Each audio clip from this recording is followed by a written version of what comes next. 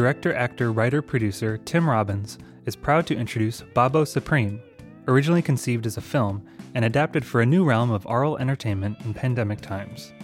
Babo Supreme is a hard-hitting, bitingly funny, no-holds-barred look at the hypocrisy, deception, and danger in the current American political landscape. A satirical fever dream in 5 parts. New York Film Festival director Eugene Hernandez was delighted to welcome Tim Robbins and his all-star cast, including Jack Black, Haley Joel Osment, Carrie Kenny Silver, Rita Brent, Ray Wise, and Ted Levine, along with composer David Robbins, for a special panel discussion followed by the premiere of the first episode. The immersive oral entertainment experience debuts today on Patreon. Learn more at patreon.com/Tim Robbins Presents. Thank you to Film at Lincoln Center members for helping to make the Film at Lincoln Center podcast possible and for playing such a vital role in all we do. Memberships start at just $85 and offer discounted tickets year-round, including at the 50th New York Film Festival, early purchasing periods, exclusive invitations to member events and film clubs, and much more. If you're interested in supporting Film at Lincoln Center by becoming a member, visit filmlink.org/members today. Hi, everyone. My name is Eugene Hernandez. I'm the director of the New York Film Festival. We are thrilled to be hosting this virtual event today. You know, even though this Tim and this terrific group of people that we've assembled here created a program that we can all listen to and that will exist in a virtual environment.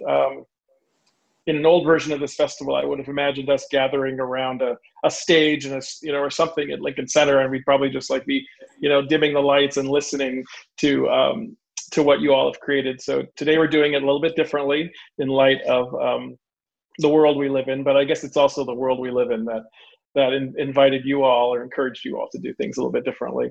So we'll talk about that. We are so thrilled to have Tim Robbins here with a cast that he worked with and creators that he worked with to birth Babo Supreme. We'll talk about the first episode because we don't want to go too far into the narrative, Tim, because not everybody will have listened to all of this yet. This is just the beginning. This is the premiere of this terrific new series. I'm at a loss for words on what to even call it because it's something new for us at the festival and something new, or maybe something old is new in a certain way because it's certainly not a new approach to storytelling. So with that said, I just want to thank Tim Robbins for reaching out to us at the New York Film Festival and sharing Babo Supreme with us, and we just really clicked with it and loved it. And for folks that have already had a chance to listen to it, you know how topical and timely it is, and we're going to talk about that as well. So I'm going to start by saying hello, thank you, and welcome to Tim Robbins, and in a second we'll introduce the other guests as well. But Tim, thank you for joining us first and foremost. Thank you so much for hosting us. I really appreciate it. In a second, I would like to ask you to introduce the other faces folks sure. Either see on the screen or for those listening on the podcast, the voices they're about to hear. But before we do that, I think it would be great, Tim, if you don't mind, if you just kind of set the stage for us. Tell us about where Babo Supreme came from, and then in a moment we'll introduce some of the other folks who are here with us in this conversation.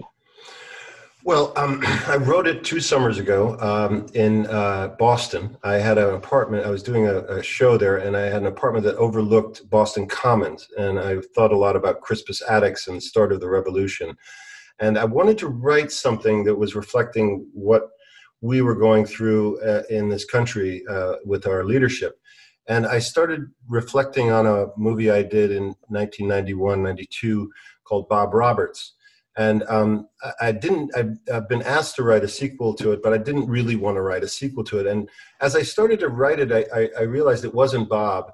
It was something else. It was closer to this character called Ubu Wa, which is a surrealist play from the early part of the 20th century, the first performance of which the Parisian audience ripped up the seats of the theater and threw them onto the stage and had a riot because they were so offended by the character of Ubu Wa, Ubu the king. And so as I was writing it, it seemed that was natural. That's how it came out. He is an unbridled, unhinged id that doesn't have any filter.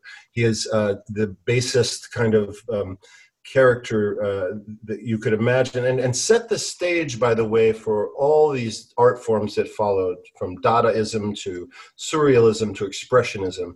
It kind of burst the bubble of what theater was at the time. And so I was looking for something like that, something that would tap into the id. I think that's where the answers lie. I think that's where the truth is in examining why we are in this problem. And it's not just our leadership, it's our own ids. It's our own. It's our own.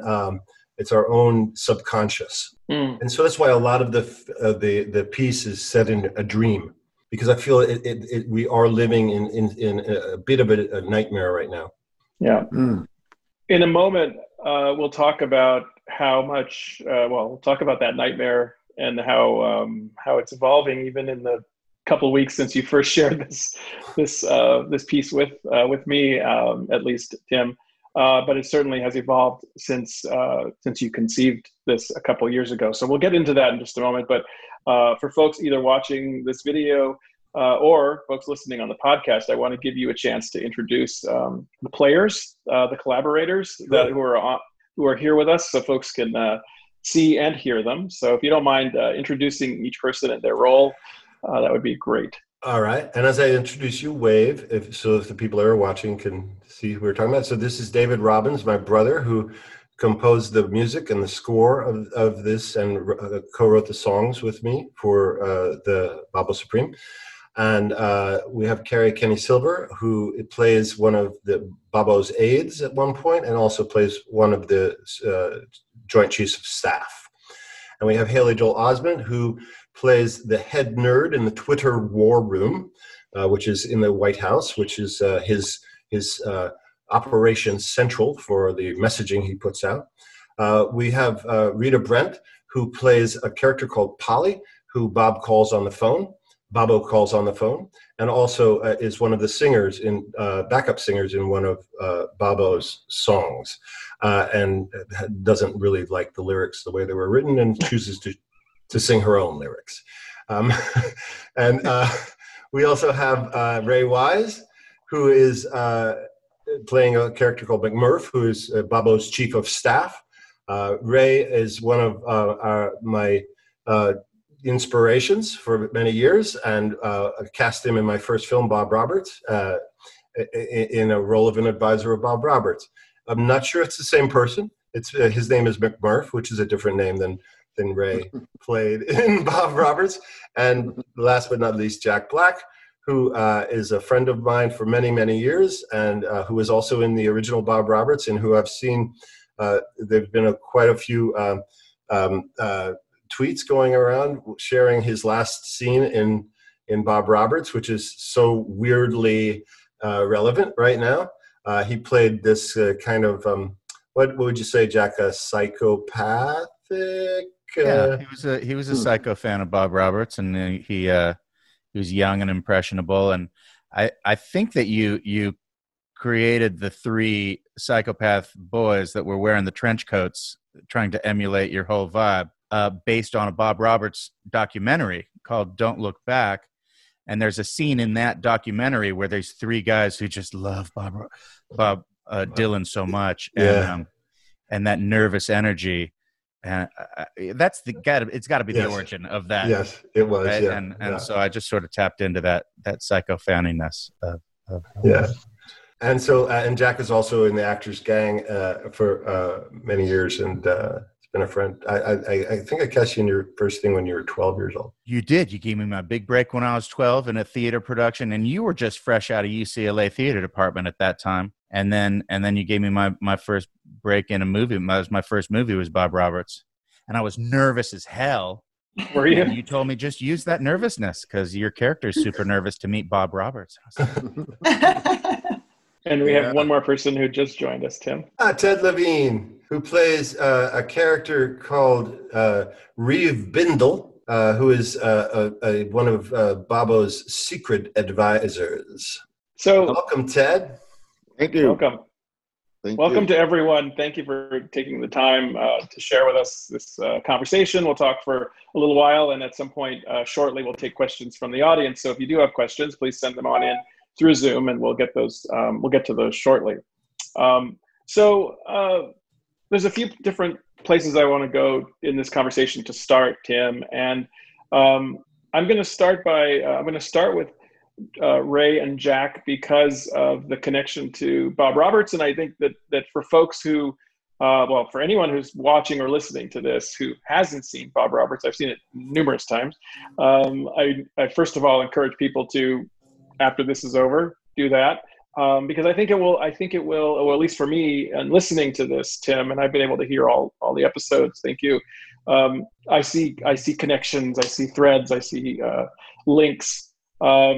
So maybe for Ray and Jack and Tim, tell us about, let's elaborate on some of what you guys just started talking about, Jack and Tim, some of the connections between the characters, the material, the environment, even if some of the characters have changed, some of the world that's being explored, maybe how you were thinking about that, the connections to Bob Roberts, perhaps. Yeah, I can start. In Bob Roberts, I played a character called, there's Ted. I see him now. Ted Levine checking in. Hello. I played a character by the name of Chet McGregor. I was the campaign manager, or one of the campaign managers for Bob Roberts' campaign. And in the new piece, I play McMurph. I guess I went from being Scottish to Irish. And McMurph is the chief of staff for Bob Roberts and all the difficulties. For Bobo Supreme.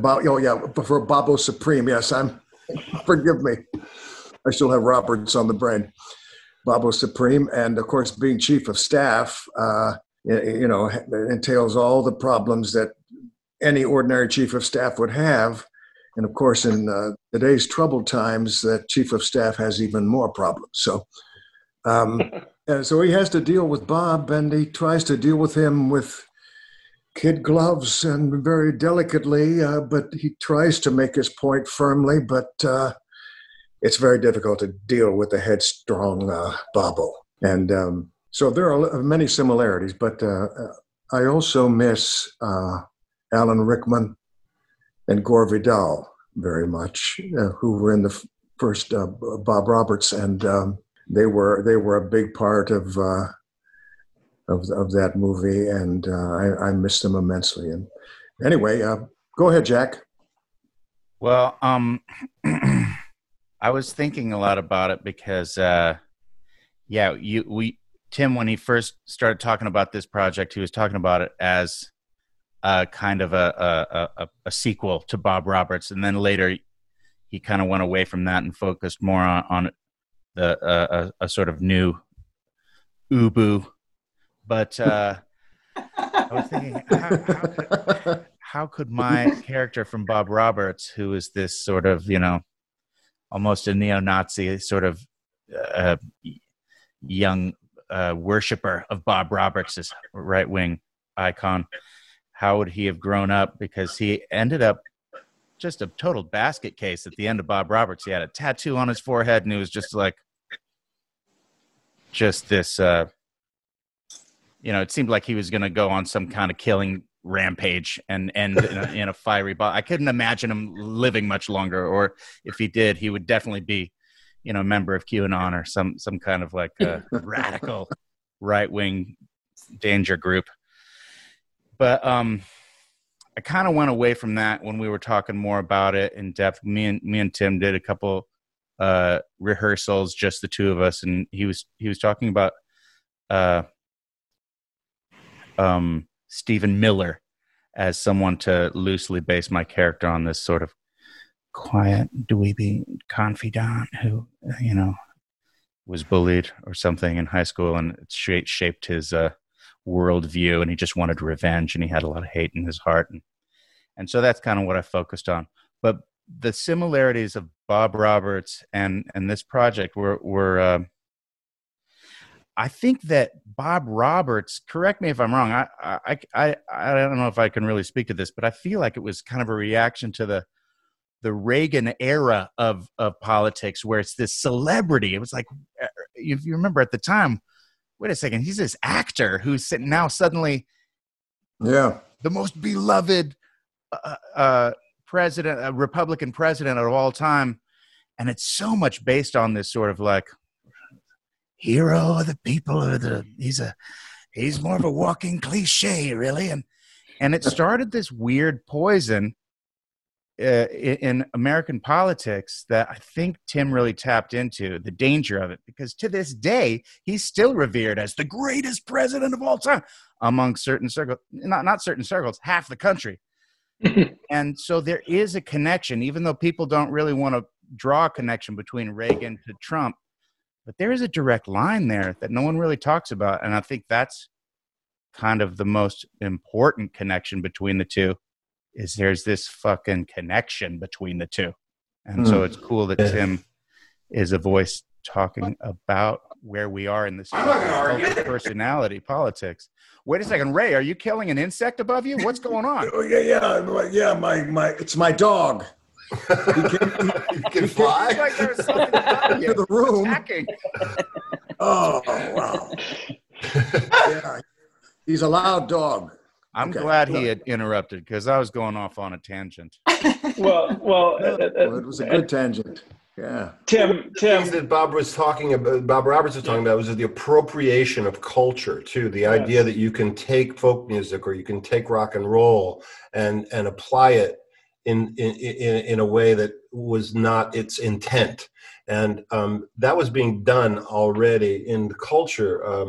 I remember there was when I forgot who was running for what, but they were playing Springsteen's "Born in the USA," and they obviously didn't know what that song was about. And I took offense at that, and so did the people that made that. Bruce was like, please don't do that, and they still do it now. They still appropriate songs of rebellion for the complete antithesis of what that song was supposed to be about. Yeah. And Tim, there were certainly to go more deeply into this, and to I think Bob Roberts, the movie, the character, the era in which it emanated, there are underpinnings. There's a foundation that we can sort of see now with time, looking back, that certainly, or I think many people might agree, has real impact on the world we live in now, or that there's a connection, I guess is what I'm trying to get at. Like, I think Bob Roberts showed us something that in one way that we couldn't have really imagined fully. I mean, you were imagining something that I don't think any of us thought would become as real and go even further than it has today. You mean a successful businessman that runs for political office that also is a big fan of beauty pageants? There's that.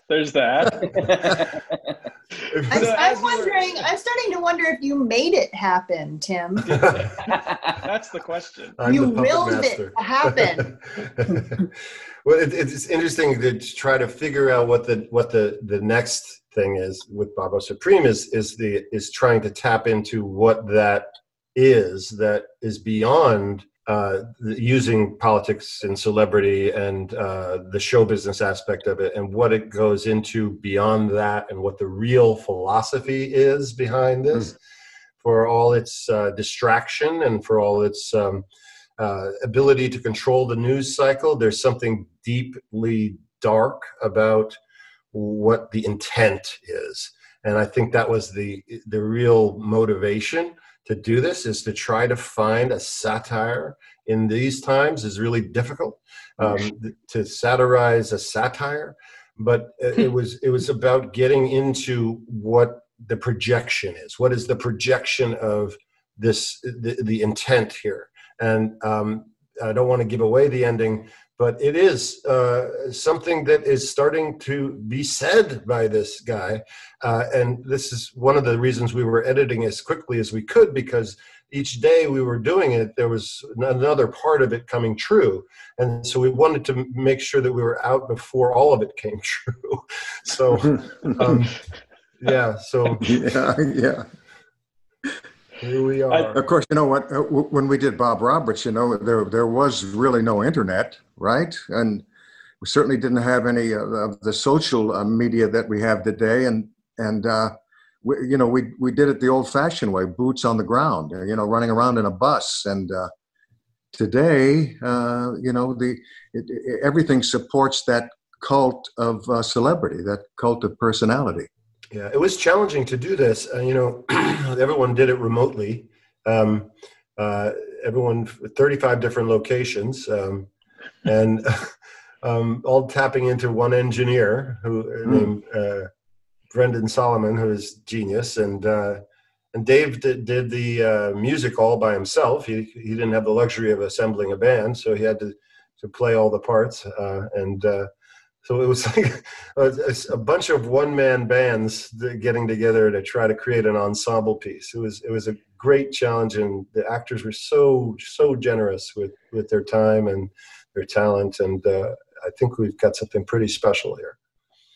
So let me tap into some of that ensemble now. Let me ask a few folks who we haven't heard from yet, and again, some audience members are just listening to this, so they're only going to hear your voices. Others will be able to tune in and see your faces too. But,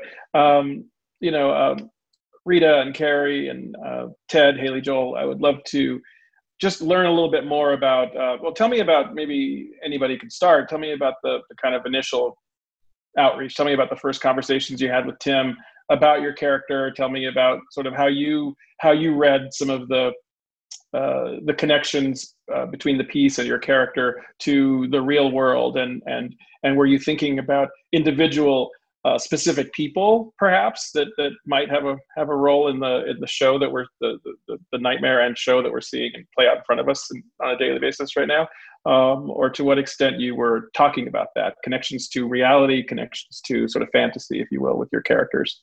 I guess I can start. This is Rita.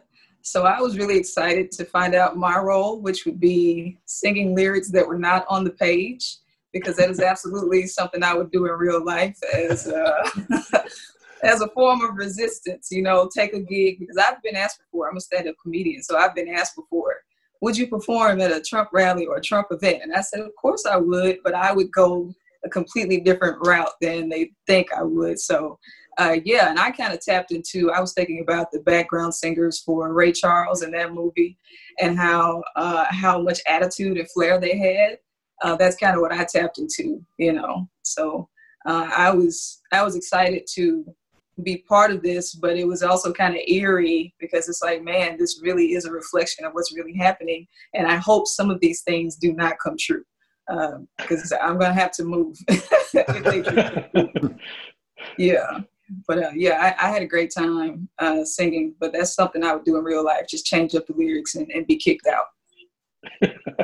Rita also has the one of my favorite rant that I've ever written. Bobo calls her on the phone and thinks he's going to persuade her to vote for him, and Rita just lets loose. Yes. Because I get those text messages now, hey, Rita, are you going to vote for so-and-so? And sometimes I'll text back the rant I did in Bible Supreme. I'll text back like, no, so-and-so, I'm not going to vote for this so-and-so. But I will not let my grandmother listen to this because of that rant that you wrote, Tim. So she won't get to appreciate your brilliance.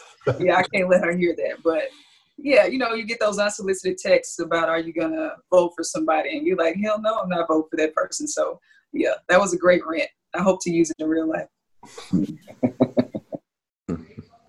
This is Carrie speaking. And I'll say, Rita, it's funny that you mentioned, letting, I don't let my son watch, my son's 15 years old, and I've sort of stopped letting him watch The President. Which is crazy to me. But at the debate, I made the decision, like, you know what, that's a wrap. I'll let you know what's going on. But this, I want him to hear. It's sort of like, to me, it's this, at first when Tim was talking about it, it was like, at any other time, this would just completely be a farce. This would be satirical, dark, just a black comedy. But I think it's a great delivery system for people hearing what is actually really happening. I think if you can kind of laugh along the way and sneak the truth in between, I think it's a great way to get to people. So I was really happy to be asked to be part of this. I played several different people, and they run the gamut from his yes men / women to people that are just out and out making fun of him. Probably the most fun was the radio show people, to be able to act as if I am just pulling all the piss out of this person and just laugh. Like, I haven't laughed that hard in 7 months since this all began. So it felt so good to have that cathartic laugh at his expense. It felt therapeutic. So thank you for that, Tim. Thank you. I'll come in. This is this is Haley coming to you from my computer. I think it was just such an impressive thing to behold when you're on the sidelines watching people sub in and having like, a dozen or 24 different audio tracks going at once and trying to make it that the internet connection stayed stable. So they were going like, somebody like get off, get back on, like trying to make sure that we could all be interacting in that space.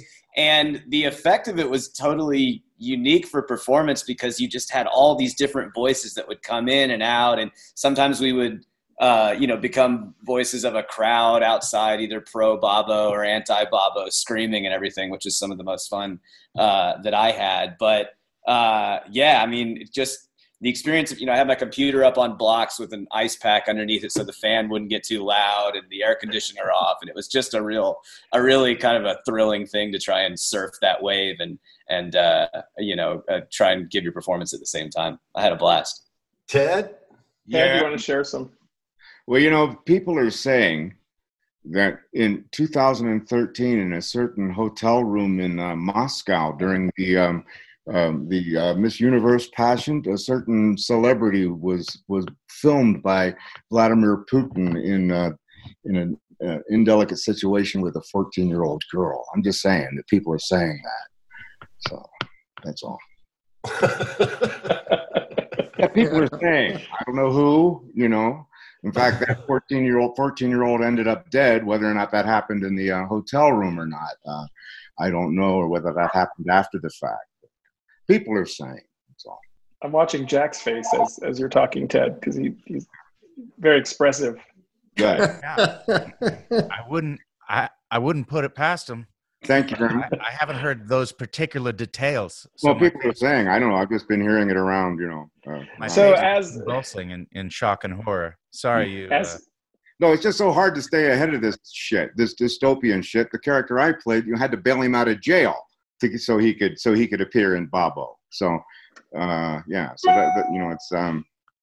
it's hard. So it is hard, and that as we're recording this, I'm gonna put a date on this recording because we're 4 weeks away from Election Day as we record this, and we're 2 days away from the premiere of Bobo Supreme out to the world. But I'm putting a date on it because who knows what's going to happen in the coming days and weeks, and folks might listen to this conversation, this week, and a lot might have changed. And certainly folks might listen to this in the coming weeks as we head into November 3rd, and who knows where we'll be on November 3rd or after that date. So, and I say that because, Tim, for my next question, I want to ask you about that you touched on it a minute ago, but maybe we could dig in a little bit more to sort of where we are in the moment that you're releasing this. You're intentionally putting this out in the world. It'll be just under a month before the election.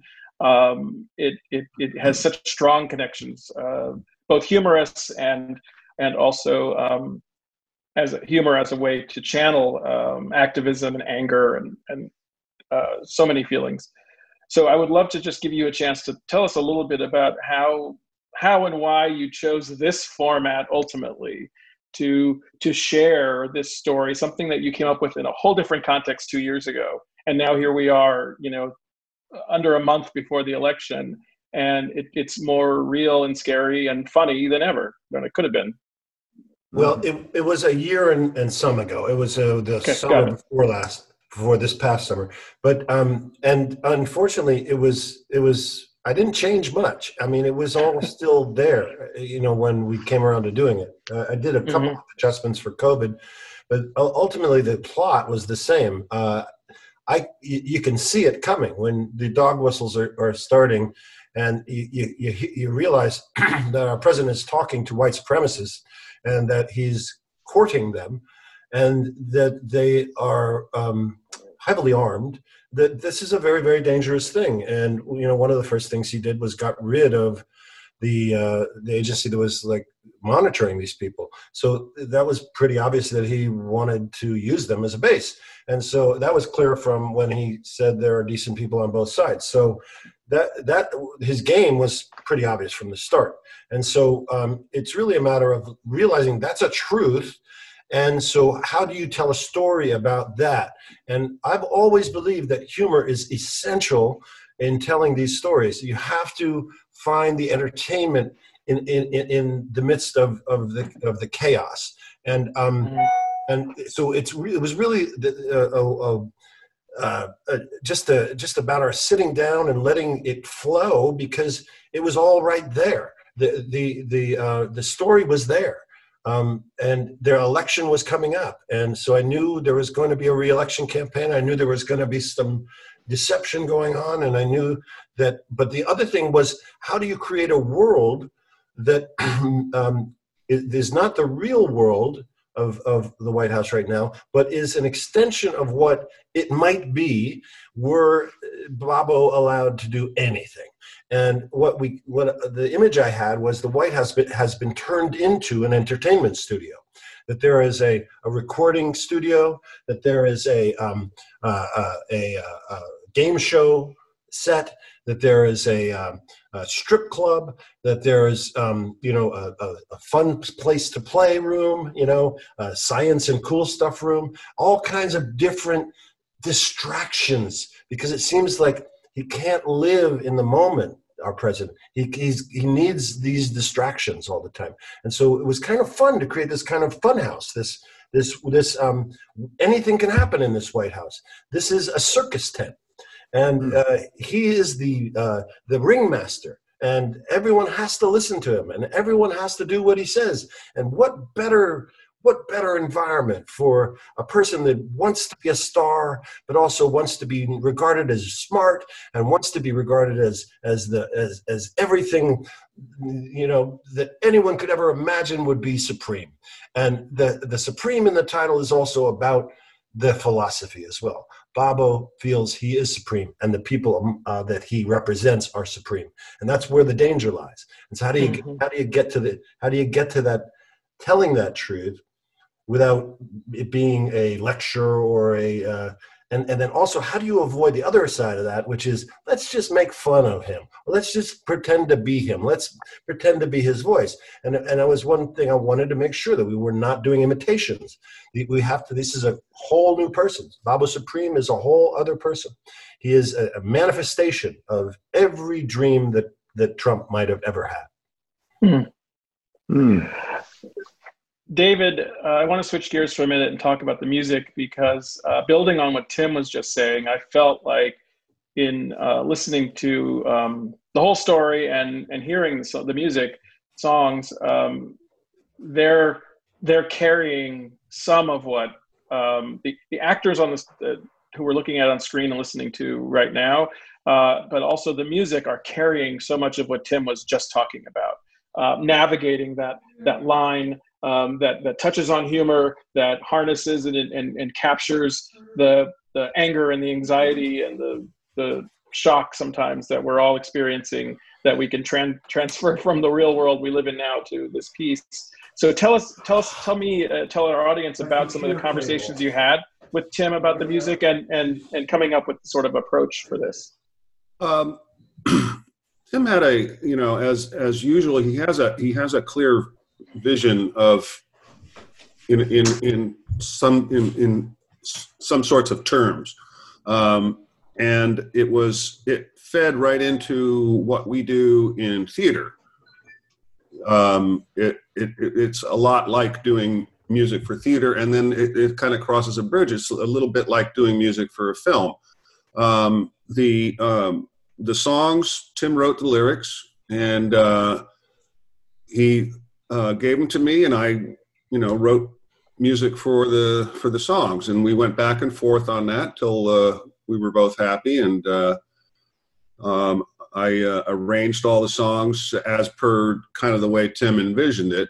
For instance, one of them is kind of a Las Vegas sounding song, and so I had a chance to really have fun with horns and cornball stuff. And as far as the other, the background music and all that, it's just kind of it just comes and if Tim likes it, then it's good, and we have kind of a shorthand anyway. We've been working together for a long time on and off, and so it's pretty effortless and tends to be a lot of fun, even though it is, it's intense because it's limited amount of time to get it all done. I'm picking up some questions that the audience are sharing, folks that are listening in and watching this recording live right now. So we're going to get to those in just a moment. Actually, I see another one. Okay, so let me just start with, we have about 15 minutes, so I want to give time for some questions. I'm going to point this one at Jack first, and then if others would like to jump in as well, I think it would be great to hear from each of your perspectives, from a bunch of different creative perspectives. What are the benefits of recording recording a story as a podcast that you might that you wouldn't otherwise be able to explore if it were in a film, or if it were something that was presented on a stage, if it was a play on a stage? Are there benefits? Maybe that was maybe another way to ask the question. Well, one benefit is just it might sound lazy, but when you don't have to wake up at 6 a.m. and get into costume and makeup, it frees up a little time to just focus on the character and the words in a way that you normally can't. And to be able to harness all that energy into a radio play was kind of freeing in a way. And also it felt like we were hearkening back to a simpler time in a way, like a radio show. Felt like Tim was harnessing his own inner Orson Welles, and we were putting on a radio play. What was his End of the World one that shook the world? War of the Worlds. War of the Worlds. We were putting on our own little War of the Worlds. Yeah. Ray, did you feel that? Yeah, I feel the same way Jack. The way Jack feels. You don't have to worry about how you look. That's such a big deal for actors standing in front of a camera, worrying about how in the hell you look. Your hair and your eyes and everything, and didn't have any of that to worry about. Just worried about what was coming out of my lips, and how it sounded to Tim and how it sounded to me, and with these headphones on, and it was glorious. Just listening to the voices of everyone was a wonderful experience, and not having to worry about looking at their face, actually. Yeah, I thought it was cool. It's just a challenge to have to, it's kind of like when you wear a mask, you have to smile with your eyes a little bit when you're talking to people. So it makes you have to work a little harder to create the room, the space that you're in. And it's a nice challenge. I like to deal with certain obstacles, and it is an obstacle, but it is a gift in a way to work on radio like that. Carrie, Rita, Haley, had you ever done anything like this before? Is what Ted is saying resonating with you also? Just that the. Well, what's fun for me is that my father is in radio. I grew up on the floor of studios watching my dad. My dad was the sidekick for Don Imus, for those of you that are on the East Coast. From East Coast, my dad left when it got bad. He was part of the original group. My dad's a character voice guy. He's still very much alive. My dad is the Cocoa Puffs bird. So I grew up on the floor, watching my dad with, cans on his head. They used to call them cans. So there was something, but I do cartoon work and stuff like that, but it's very different because you're still showing up, driving, finding a spot, getting there, have paper. There was something very unique about this, but then also something nostalgic to me, where it felt like I was in my closet, literally, because I don't have a booth in my home. So I was in my closet in my pajamas, talking to some people that I know and some people that I'm meeting for the first time, and having this performance and connection when I can't see you. And my computer, like Haley was saying, is propped up on a beach towel, and I've got signs taped to the closet door like I'm in high school, like don't come in, and it kind of felt like the old days in the beginning of my sketch career with putting it all together, like putting on a show in the closet. And at the same time, it felt like growing up, and it was it was very intimate. You're just huddled in the closet, having these performances and meeting people in that way. In just one sense was very intimate. And in that way it was new, but it also felt old, and I'd love to do it again. Yeah. Rita, Haley, I see you two nodding. I'm curious to hear how this resonates with you, some of what the folks are saying. Yeah, I did public radio for 11 years, so that was extremely great for me to just be back in front of the microphone. I was in a hotel room in Atlanta, and I was learning from David, the words and how he wanted me to sing. And I just got to focus it. I'm like Jack, it was way less pressure than it would have been in person. I felt much less anxious than I would have been if I were in person. And I got to share a scene with Sashir Zameda. And so we got to feed off each other as well. And just to do that audibly, it was great. And then to hear it come together, it was beautiful. But I'm a fan of radio, period. For that reason, I don't like all of the having to draw eyebrows on like I had to do for this. Much less pressure. I enjoyed it. No, I love doing voiceover stuff, and the now after 6 months of this, like I've been able to work on a number of things in this one little room in my house, and I just moved, and I haven't even really met the neighbors yet, and I just wonder what they must be thinking. I always try and be loudest with the most obviously fantastical things, so they don't think it's some insane argument with myself. It's stuff where clearly there's either dinosaurs or I think I had to yell like 2 million deaths at some point. I was like, just don't worry over there. Don't worry.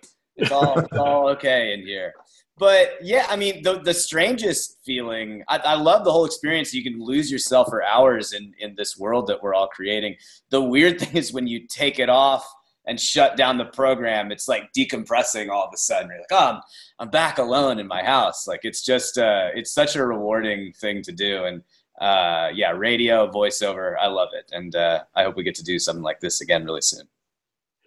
Yeah, thank you. Tim, paint a picture for us just for a second of the I almost said filmmaking, sorry, the process of making this piece. Help us understand sort of how you were directing. So folks have talked about playing against each other. So is it like was it a Zoom interface like we're looking at now where multiple folks are on the screen? And tell us about how that was set up and how you're directing and recording these scenes.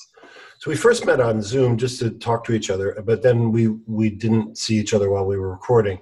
But okay. Because of the technical, it was better to not do that.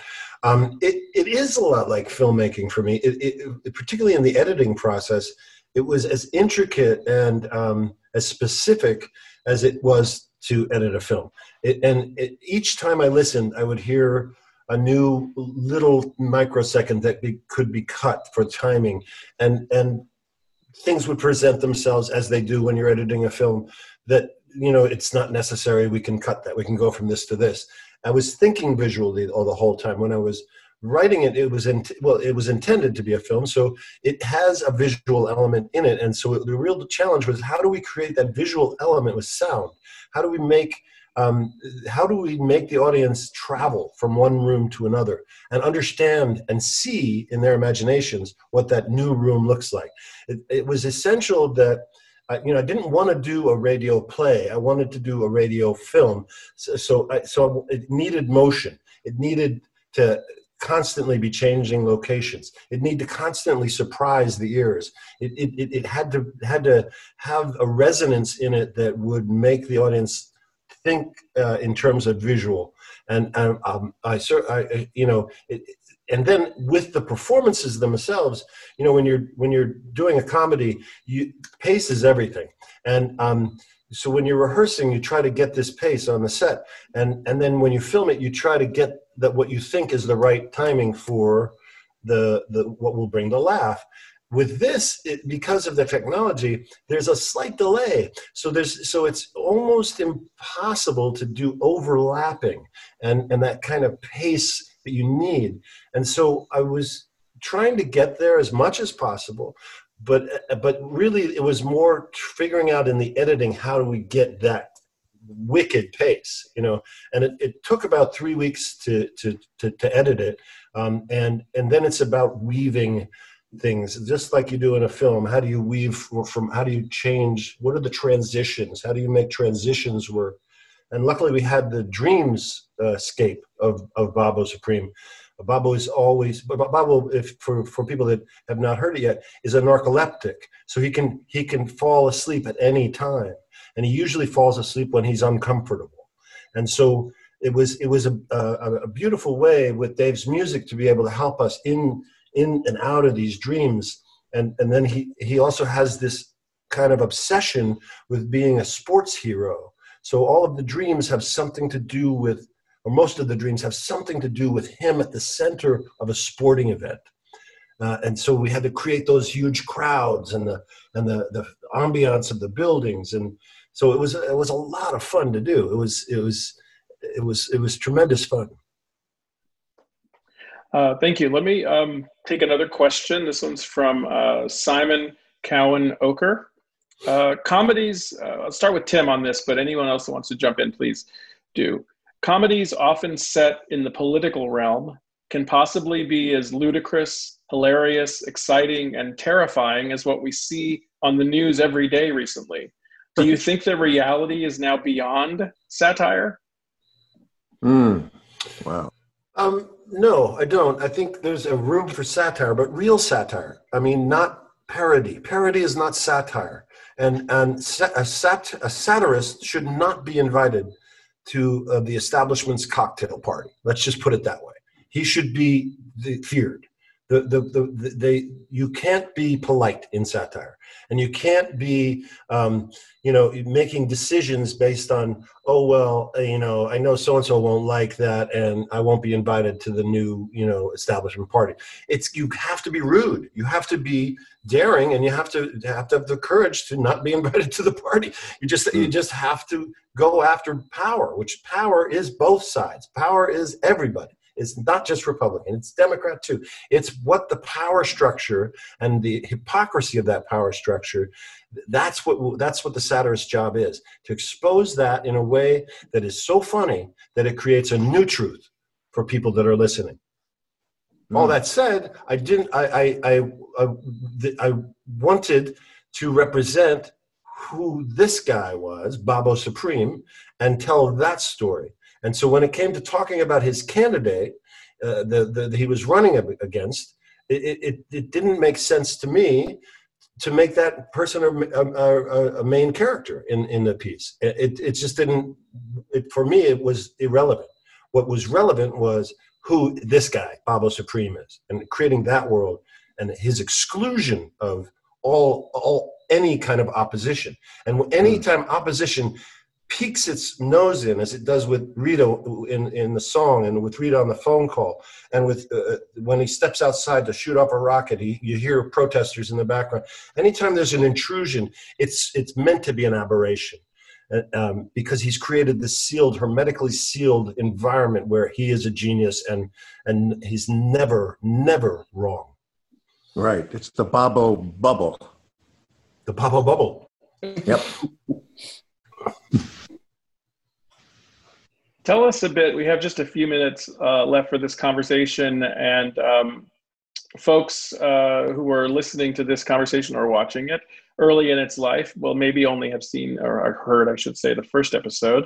There's 5 total. Tim, 2 questions. When I listened to it, you shared this a few weeks ago with me, and I responded immediately to it, and we talked about how we would be able to present it something in a different way at a festival. I listened to it in 2 kind of 45 or almost 50-minute chunks, right? So it's like the length, the whole story, the whole Babbo Supreme is about the length of a movie, but you've cut it into these chapters that are episodes about the length of what maybe a traditional TV episode might be or whatever. Mm-hmm. Tell me about making that decision about how you would structure, how you would cut this together for distribution, and then maybe elaborate, if you don't mind, a bit for folks that are just tuning into this and catching the very first episode, how you decided to share it with the world, how it's getting out there, and that sort of thing. Well, we're releasing it on Patreon on Thursday. It's also, all the information for it is on babosupreme.com. I wanted to, originally I thought, well, I'd like to play this from beginning to end. And then I was sitting down and listening to it, and I realized, there's so many distractions right now. It's hard enough to sit down and watch a visual movie for 2 hours, between the phone calls and the different distractions in our devices. And so I'd done a recent trip across the country. I drove across, and I was listening to podcasts on the way, and I realized this is the form for it. It has to have, an option. You get to the end of the 22 minutes, and you can continue if you like, or you can do the laundry and then come back to it, or you can make dinner and then come back to it. It seemed to me right for this particular moment to cut it into 5 parts, and each part has a frame as well. So each one is a complete episode. And yet the frame came together in a way that you probably couldn't have predicted when you first wrote the piece. You obviously didn't know originally it was going to be chopped up, and you would chop it up in these ways, these 5 pieces. But yet there's these kind of natural moments, these natural breaking points or moments where, if not a cliffhanger, you had a sort of natural place where to sort of break the action, I guess, right? Was that hard to No, that was one of those beautiful things that I love about making films, is that when you're in the editing room, the film tells you what it is. You think and then you see it, and it tells you what it is. It tells you where to cut. It tells you where it's slow. And so it kind of evolved organically as I was editing it. It felt so much better when it was in these 5 different pieces than it was when I was trying to create a whole movie length version of it, which you can still do by just clicking something. So. We're just about to wrap up. Last question. Anybody can take this in any direction you want. To anyone on the screen, what do you hope the impact of this, of Babbo Supreme, your performance in it, your creative participation in this, what do you hope the impact of Babbo Supreme will be? Well, I just hope that everybody enjoys listening to it, and I hope that this might be a whole new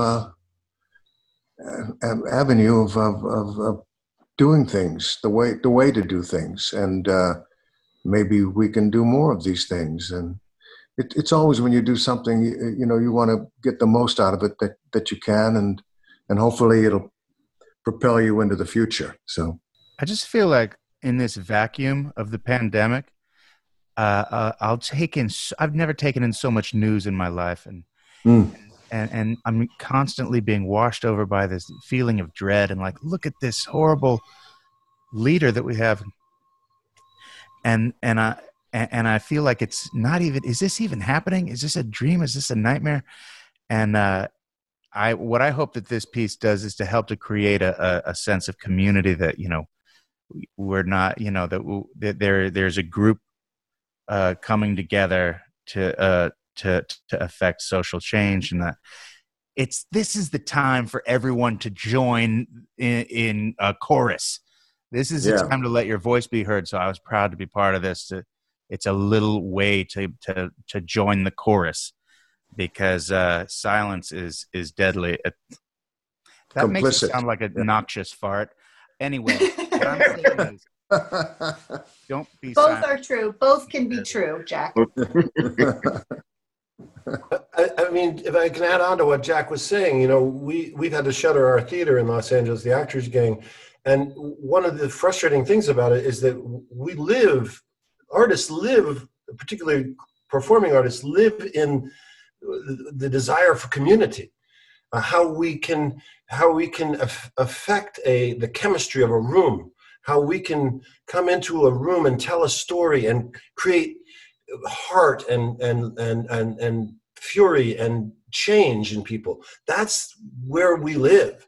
And it is that community that's been missing. And I feel that if this thing can listen, if you could have listening parties with this, or even just listening to it by yourself, knowing you're not alone, and that other people are laughing at this and other people are realizing the truth of this, can bring, as entertainment is meant to do, as art is meant to do, can bring a sense of purpose to somebody when they're in the midst of this cacophony of negativity that is coming to us every day.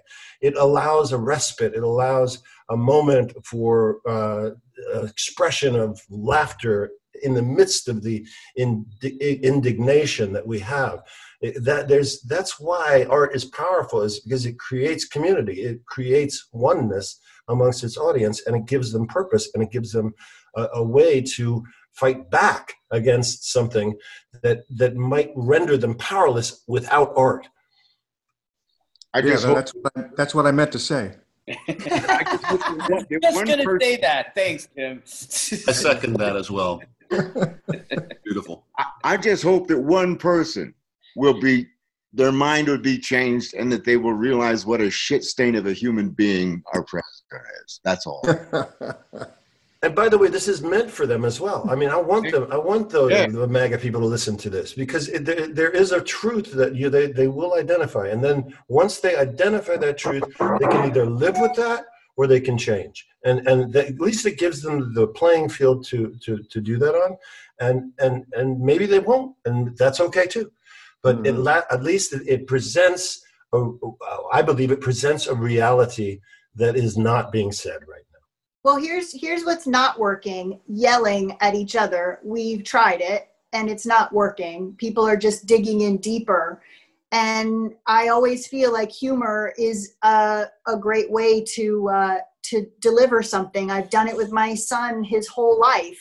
If I say, that's it, we're leaving, you don't have a choice, put your shoes on, we're going, it's not going to happen as smoothly as I think. But if I say, I'll race you to the door, who can do the funnier walk to the door? Sometimes the delivery softens so that information can get in and that progress can be made. That's what I hope. You're here. Mm-hmm. We're talking at the 58th New York Film Festival about Babo Supreme. I want to thank everyone on the screen and that you're listening to today for sharing. Rita Brent, David Robbins, Ted Levine, Jack Black, Ray Wise, Carrie Kenny Silver, Haley Joel Osment, and Tim Robbins. Thank you so much for participating in the 58th New York Film Festival and for sharing in this launch for Babo Supreme. I hope everybody else who's listening and watching today will check it out. On Patreon. On Patreon and online. Thank you for sharing it with us today. We really appreciate it, everybody. Thank you, guys.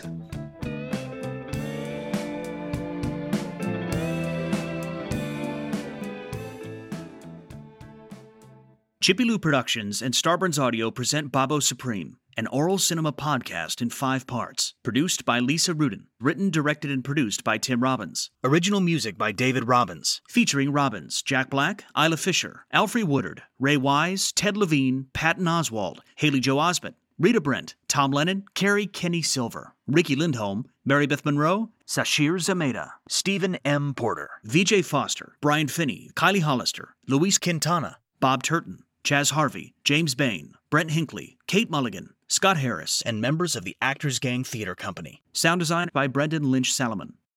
Episode 1, titled Morning in America.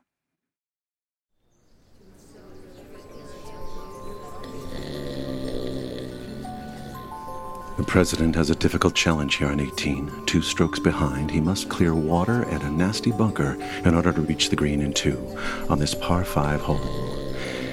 He's going to have to lean into this shot with a good amount of gusto, yet maintain his precision. He stands over the tee, confident, strong, determined, a statue of leadership. That's quite a shot. Yes, quite a shot. I think he's done it. I think the president has hit the perfect shot. Is there anything this man can't do? A wildly successful businessman, a world-class entertainer, the president of the United States, and an athlete beyond compare. Wait. It seems like he has stopped breathing. Something has happened. Is he asleep? He's not breathing. He's in his bedroom at the White House. Shit, what the fuck? Oh, you're okay. You're okay. Everybody loves you. What? Morning. You. My bunny. Boop. You've been there, Mabu. All night. Were you choking me just now? What? Like silly. No, it's just, did I stop breathing? Not a once. No need to stress. Everybody loves you. I can't kiss you. I haven't had a corona test for 2 days. They hurt when they prick your finger. I'll prick your finger. For a test? No, never mind. Did you make a joke? No. Had a great dream. Which sport? Golf. Did you win? I always win. Gonna win again. I'm Mr. November. What are the overnights on my special? Incredible ratings. Unprecedented. What'd you think? It was brilliant. So insightful. You were so forthright and so insightful. I think so too. I thought I did excellently. The death toll hit 500,000. What? Can't hear you. On the virus, the death toll hit half. What? No, never mind. You were up so late. Yeah, there was an incident. Some patriots took over the State House in Michigan. I need to check in with Mac, then record a song. Oh, never mind that. Come back here and cuddle up with me, Daddy. I love you, my lovey, and if I wasn't the leader of the free world, Please. I'd ravage your free world. No? I'd ravage your democracy. Oh, Tear it all up. I'll tear you all up. No, I can't. I gotta go. Oh, well. There he is, Mr. Mac. Good morning, Mr. President. Blah, blah, morning, good. Your breakfast sandwich, sir. Where's the Puff Patrol? Here, Mr. President. Dress me, paint me, do my hair. You got 1 minute. Mr. President, the Joint Chiefs are waiting in the Situation Room. No. The incident in Michigan has escalated overnight. Early this morning, we received images of hog-tied liberal politicians being held against their will in the Michigan State House. The militias maintained occupancy of the building for the past 24 hours. The local police have refused to act. The National Guard is on alert, and you have not recommended any action. What's it called? Sir? The militia. What's it called? First is us, Mr. President. First is us. Oh, that's a good name. Yes, a good name. Not advanced grammatically, but direct. And they like us? Yes, sir. They're big supporters. So what's the problem? Well, they've seized a government building, Mr. President. This is a grave situation. This is something we have to seriously consider as something we haven't seriously considered before. No. This is an actual uprising of armed people. People that love us and support our policies, yes. But they've seized a government building and are trying to force the democratically elected representatives out of office. And the problem is? These people with the guns were not elected, sir. Blah, blah, blah, blah, blah, blah, blah. Lots of words. Just like you were arguing about locking up kids. You were wrong about that. So many less kids now, right? Less kids trying to get in. So, you talk too much. We have to be careful, sir. This could unleash a beast. Leave them alone. They're patriots. Get these makeup sissies away from me. Tie my tie. Tie my tie. Yes, sir, Mr. President. Look at these sheep. They're all wearing masks. All sheep. Looking good, Mr. President. So are you, darling. But I gotta go. I think we all knew that when we reopen the economy, that Mr. President, we really need to get to the Situation Room. This is a matter of grave concern. Nonsense. I got a song to do. You could get hit by lightning. You could get hit by lightning. Oh, look who's here. Morning, Mr. President. Morning, Chief. Gotta go. I'm recording. New song. And he's off. Let's check the weather. Where's the strippers? They're here. Morning, Mr. President. Morning, sir. They're drinking coffee. What the fuck? Get to work, girls. Yes, sir. Right away. Mr. President. Bravo is strength. We need to go to the Situation Room. There we go. Count it in, Rudolph. Yes, sir, Mr. President. 1, 2, 3, 4. Everybody's telling lies but me. Everybody's making up their own reality. Everyone that hates me is unable to see that Bobo is love. Bobo is love. Everybody is in love with war. Everyone that fights for me knows what they're fighting for. Bobo is shouted out from shore to shining shore that Bobo is peace. Bobo is peace. It's everybody's right to be a slave, to work from morn to midnight till you meet an early grave. The worker and the farmer in the home of the brave cry, Bobo is freedom, Bobo is freedom. It's everybody's right to be dumb. The less you know, the less you care, the less to overcome. Come Boboist, it is the time to beat the fucking drum, 'cause Bobo is strength. Bobo is strength. Bobo is strength.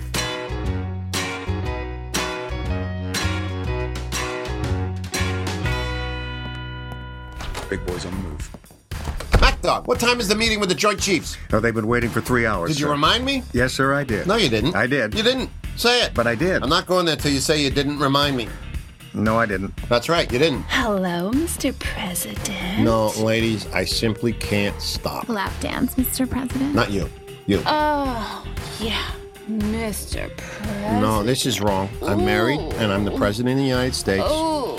No, seriously, I got a meeting with the Joint Chiefs. Important stuff. Yeah. Future of the free world and all that. You're so powerful. I gotta go tell the Chiefs what they don't know. They're such fucking idiots. You're so intelligent. Get off me. I'll get you off. I mean it. Off! Oh, I'm sorry. You happy, Mac? Look at me. Turning down a lap dance to go talk to the Joint Chiefs.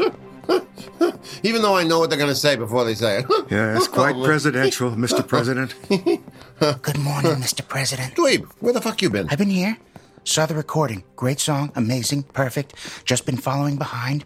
You were pure genius last night interviewing yourself. So incredible. Thanks, Dweeb. Did you get the thingy? Never mind. Shut up. Show me my wife on your spy thing. She's in the shower. She's getting clean. No looking, Dweeb. This morning, before Mac came in, I was with her, doing the deed, Wow, Mr. President. Yeah. Hey. I got to deal with the Joint Chiefs, Dweeb. Stay in the hall. Yes, sir, Mr. President. Big boys landed. Secure situation. Good morning, Mr. President. Blah, blah, morning, blah, blah, blah. Morning, Chippy Lou. Thanks for asking, Chippy Lou. I've been up all night, but I'm doing great, though. I'm stronger than any of you. Anybody want to arm wrestle? No, I didn't think so. Did any of you Chiefs see my interview with myself last night? Yes, sir. Illuminating. Insightful. Did you really watch it? We watch everything you do, sir. Yeah, I'm sure you do. We're big fans, Mr. President. Yeah, sure. Let's ask the orangutan. What do you think, Chippy Lou? They big fans? Yes, shall we get started? Shall we get started? Zip it, Mac. All right, let's get started. By the way, Mac was the reason I was late today. Didn't remind me. Did you see my interview with myself last night, Mac? No, you had to go to your grandkid's birthday party. The fate of the world hangs in the balance, and you're helping a fucking 2-year-old blow out candles. All right, what's first? Iran? China? Venezuela? There is great concern, Mr. President, with the situation in Michigan. Michigan. Yes, sir. First is us. Cool name. Yes, sir. First us. First is us. I knew that and you didn't. Yes, Mr. President, you knew that. Mr. President, First Is Us is a white nationalist organization comprised mostly of ex-cons, drug dealers, rogue veterans, violent thugs, sociopaths, and paintball enthusiasts. They seek the overthrow of the United States government. No, they don't. They like me. It's the liberals in Michigan they want to overthrow. Yes, Mr. President, but those people, as much as we disagree with them, were elected by the voters to serve. Well, they shouldn't have been. Well, sir, certainly, but be that as it may, we do live in a democracy, and we cannot allow an unlawful militia to overturn the will of the voters. Hey, Chippy Lou, what do you think about this? Hey, Chippy Lou, what do you think of the United Nations? What did you say, Chippy Lou? You think this meeting is for losers? And that the last one out of the room is what? The biggest loser? Meeting adjourned! Video shoot. They ready? They're still setting up, sir. Mr. President, we need direction on how to proceed in Michigan. Leave them alone. I got a video shoot. They're not ready for the shoot, sir. Perhaps we should spend more time here with I'm ready to shoot. I had scheduled a bit more time with the Joint Chiefs of Staff. Are you certain, Mr. President, that we don't want to condemn this insurrection and send in the National Guard? Yes? Mr. President, we have intelligence that indicates that 2 other citizen militias are ready to move on state legislatures in Wyoming and Idaho. If we allow the situation in Michigan to escalate, if we do not call in the National Guard, we are quite certain that this lawlessness will spread. We call in the National Guard against anti-fascists, not against our own people. What the hell is wrong with you? I got a video shoot. They're still setting up, Mr. President. But we were late to this, so now we should be on time. Yes, sir? By the way, whose clock is it? Sir? Who owns time? You do, Mr. President. What I say goes, and that means schedule. And I should never be early for anything. I have to be anticipated. And if I'm not anticipated, I might as well be dead. Tell them they have 5 minutes to get ready to shoot, or they're all fired, and then I'll show up in 10. Yes, sir, Mr. President. What will take 10 minutes? Well, perhaps you want to check back in with the Joint Chiefs. Let's go set off a rocket. On the move-in route, science and cool stuff room. Dweeb, show me my wife and your thingy thing. She's eating cornflakes. Boring. Big boy has landed. Secure science and cool stuff room. Good morning, Mr. President. Good morning, Mr. President. Blah, blah, blah, blah, blah. Morning, good. Where's the pinkish powder? Oh, there. Here,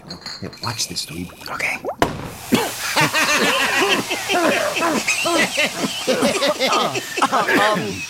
You might not want to breathe that in. Yes, I'll put the fan on. Oh, look, Dweeb, they put their masks on, quarantine them. You were brilliant last night, Mr. President. I was. I've been talking to my wife, Egghead. Didn't realize she would share intimate details about that. Okay, hysterical, Mr. President. No, I'm referring to your interview with yourself. It was insightful. It was brilliant. Yes, brilliant. Liar. You didn't watch. I could tell when you lie. I'm not lying, sir. I watched. I did. It was insightful. If you did, you would have said something earlier. But I actually did watch. If I say you lied, you lied. Just say you're sorry and we'll move on. I'm sorry. See? Told you were lying. Mr. President, Dr. Merritt and Professor Ensign have been looking for a moment to speak to you. Perhaps now is a good time. What? Rising death rates from the killer flu? No vaccine until never? Want me to wear a mask again? Give it a break, scientists. It's actually not all of those things, sir. It's something else. No, I just came in to get a rocket. Give me a big one. Now, there's some alarming new statistics, Mr. President, that we wanted to call your attention to regarding the rise in sea levels at a much quicker and more devastating rate than previously anticipated. Not Salt Lake. Sir? Not Salt Lake. The Mormon congressman told me that the sea level actually went down. So the science is still out, as they say. Jury's still out. Not proven. Just theory. Mr. President, the levels of Salt Lake might have something to do with the late snowfall this year in Utah. You said might? Well, I meant it does have something to do with the late snowfall. It's a lake, sir. There are different measurements, different statistical data to consider with lakes. But it's a salt lake. Sir? Salt water, idiot. Same as the water in coastal areas. Salt water. Same water. One rises, one sinks. Inconclusive science. Give me a rocket. Mr. President? Mr. President, Dr. Merritt and Professor Ensign have been faithful stewards of the climate change as a hoax philosophy for many years. They've led the fight to discredit climate scientists since the early 80s. They are soldiers, sir, our soldiers. So when they tell you the sea level and temperature rise threaten the future of mankind, they actually mean that the sea level and temperature rise will threaten the future of mankind. We actually have to do something, Mr. President. We don't do something. We do everything. Figure out a solution to this. Invent it. It's already invented. It means a reduction of carbon emissions and transferring immediately to clean energy. Reduction. I hate that word. That's a negative word. Reduction, like reduce, like diet, like you can't have that, like you're a loser, like you can't afford that, like you're fat and you don't deserve anything because you're a weak, spoiled, insecure child who was never loved by his father. You don't. I've heard it before. I hear it fucking nightly. Fucking bullshit. So lose that word, reduction, out of your vocabulary and find a way to increase, gain, take, grow, positive words that stimulate, inspire, get you rock hard. Find a way to increase consumption and save the environment. Put your greatest egg brains on it. Our greatest brains have been let go due to their radical advocacy for alternative energy sources. Those weren't our greatest brains, Mac. Our greatest brains aren't limited by one set of facts. Our greatest brains can hold 2 or 3 sets of facts at the same time, use them indiscriminately as they choose. Find me scientists like that and develop a serum to save the world, a potion, formula that when released turns the whole world into ice, or the opposite, or somewhere in the middle. In the meantime, we should build a wall against the sea. On the move, en route, Rose Garden, secure perimeter, eyes on Lafayette Park. Hey, take the rocket. Run. Set it up. Set it up. Wait. Even more that way, Dweeb. Oh, I got you. Towards Congress. Oh, of course. That's it. A little farther right. Yeah, right there. There. Okay, well, light it. No, careful, Mr. President.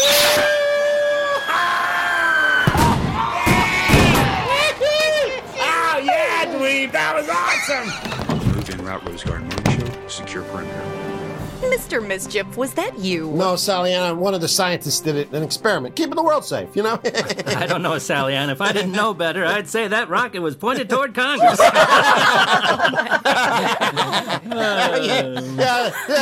I'm just blowing off some steam, Polonius. It helps the nerves. I highly recommend firing off a rocket or shooting off some rounds in your backyard to get the blood flowing in the right direction. Excellent advice, Mr. President. I do it myself. I love me some 357 Magnum. What about you, Polonius? I'm a Glock man myself. I have a Civil War rebel pistol that I'm partial to. I've modified it so it has the accuracy of a modern weapon. I like it because it carries a history with it. Mr. President, I thought your interview with yourself last night was brilliant. So insightful. Thank you, Sally Ann. I put a lot of thought and care into what I wanted to ask myself, and I felt like I answered honestly. You did, sir. You certainly did. Okay, that's enough. I've got a country to run. Good morning, America. But just my peeps, the rest of you are creeps. And a big shout out to the Patriots in Michigan.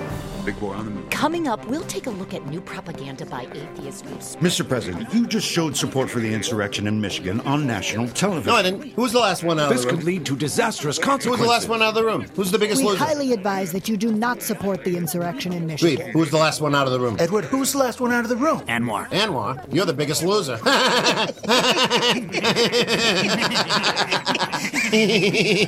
And may I remind you, gentlemen and lady, that none of you would have your jobs if it wasn't for me. And if anyone wants to keep their jobs and not wind up in jail, there's an election we have to win in 3 weeks, and we need at least 15% of the black vote to win. So you tell me what's more important, some skirmish in Michigan, or that I go record my next kick-ass campaign video aimed at the urban demographic? I'm out of here. Big boys landed. Secure perimeter. Let's roll playback. Roll camera.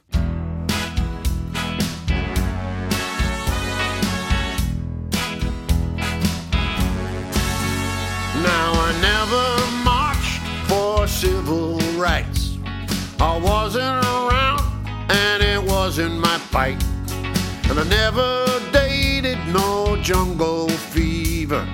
Never was a friend of the Panther, but black people love me. Yeah, yeah, yeah. He's no man, he's got no fucking plan. Just throwing racist shit into the frying pan.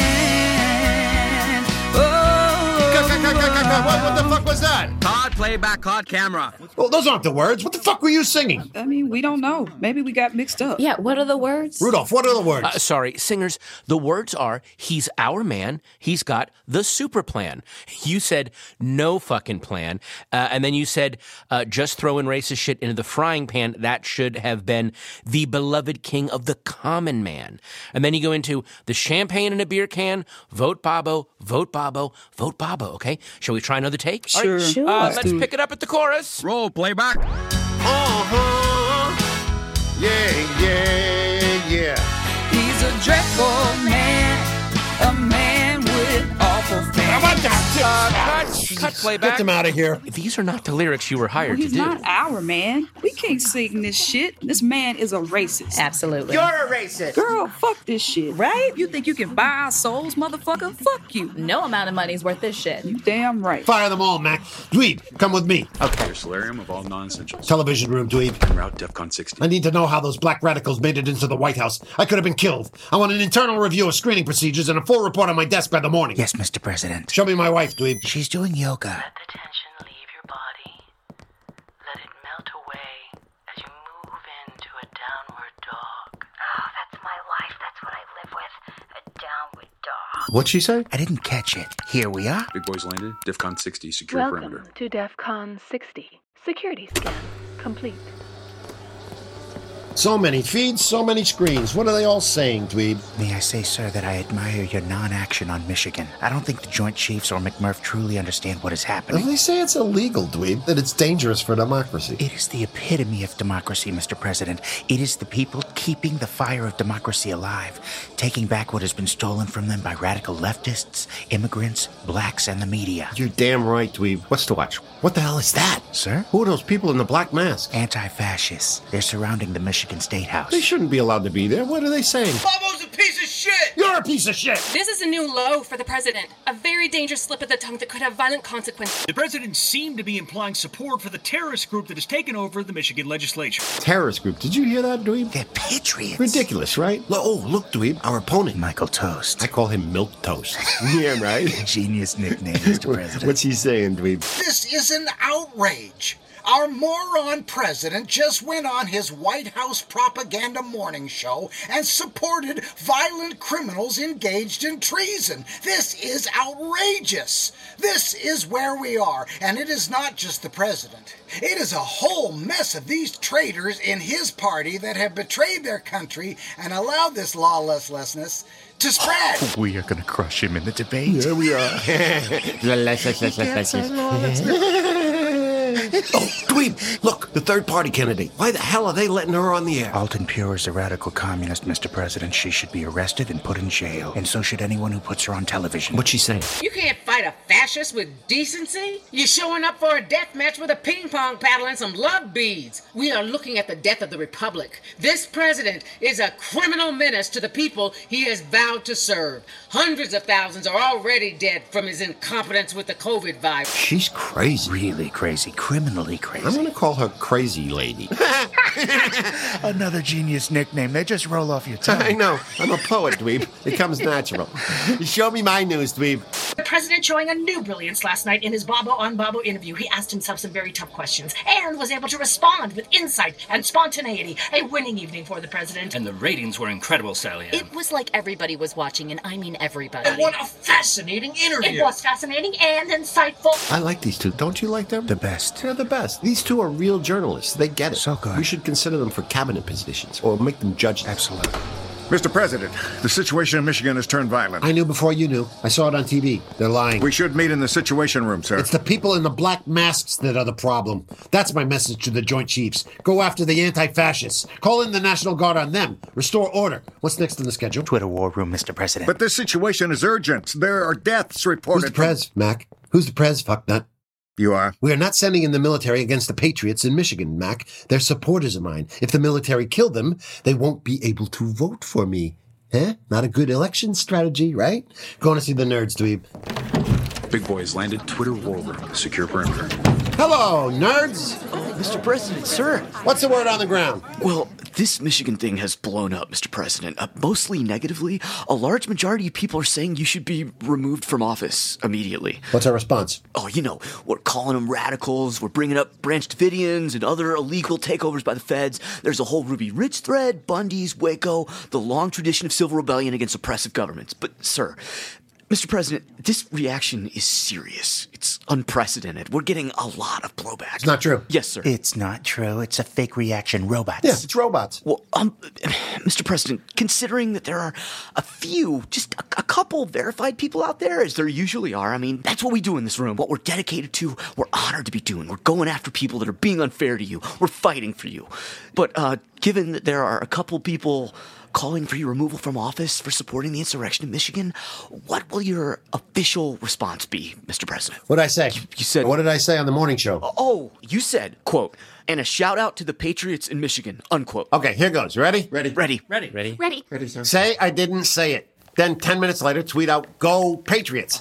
Hashtag Super Bowl. 3 minutes after that, tweet out of the Antifa clip where they knocked down the old lady. You know that clip. And say, "This is a real threat to America." 6 minutes after that, tweet a clip from the Rose Garden Morning Show. Filoni's and Sally said some really nice things. Then wait 12 minutes and accuse Milquetoast of supporting anti-fascists with his bank ties. Hashtag hypocrite. Then a minute later, send a picture of him wearing one of his bad ties. Hashtag it bad ties, bad lies. Hashtag traitor. 37 and a half minutes later, tweet highlights from my interview with myself last night and the clip of me dancing the bossa nova with Mabu. Hashtag go Michigan. Brilliant. I'm constantly amazed. What else are you working on, head nerd? Well, this one is deep level subversive. I can't take credit for this one. It was Cookie's idea. Cookie? Which one's Cookie? I am, sir. The project has already been implemented, Mr. President. We became the leftiest lefties. We have an army of digital soldiers that pretend to be radical left opposition voices, and we amplify their stupidest, most reactionary tendencies. We all have lefty accounts. My handle is Trotsky Cubs fan.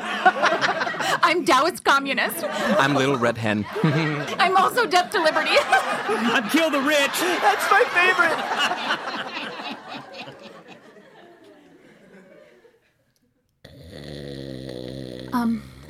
What happened? It's normal. It's normal. See, when people tell him things that aren't about him, or when other people are getting laughs or too much attention, he can disengage. If one believed in psychiatric science, it would be called some kind of narcoleptic defense mechanism. Just be grateful he didn't tear your head off for talking so much. A little advice for next time. Let him tell a couple of jokes, okay? And always remember to ask him questions like you don't know anything. And never talk that long without letting him weigh in. All right, that'll be all. Get back to work. You are the front line in the defense of liberty. Big boy on the move. Where are you taking him? We're in a code red crisis in Michigan, dweeb. Something must be done. The president has already weighed in on this, Mac. We should be headed the other way. The president wishes to be a debate right now. Listen, you little runt bastard. There are armed radicals taking over a government building and threatening to kill elected representatives. This is not a Nazi country. This is a country founded by radicals and revolutionaries. Michigan is Bunker Hill. No, this is Kristallnacht. This is the end of democracy in this country. End of democracy in this country. End of democracy in this country. End of democracy in this country.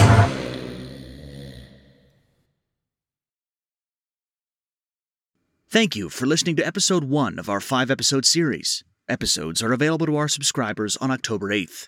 Please visit patreon.com/Tim Robbins Presents.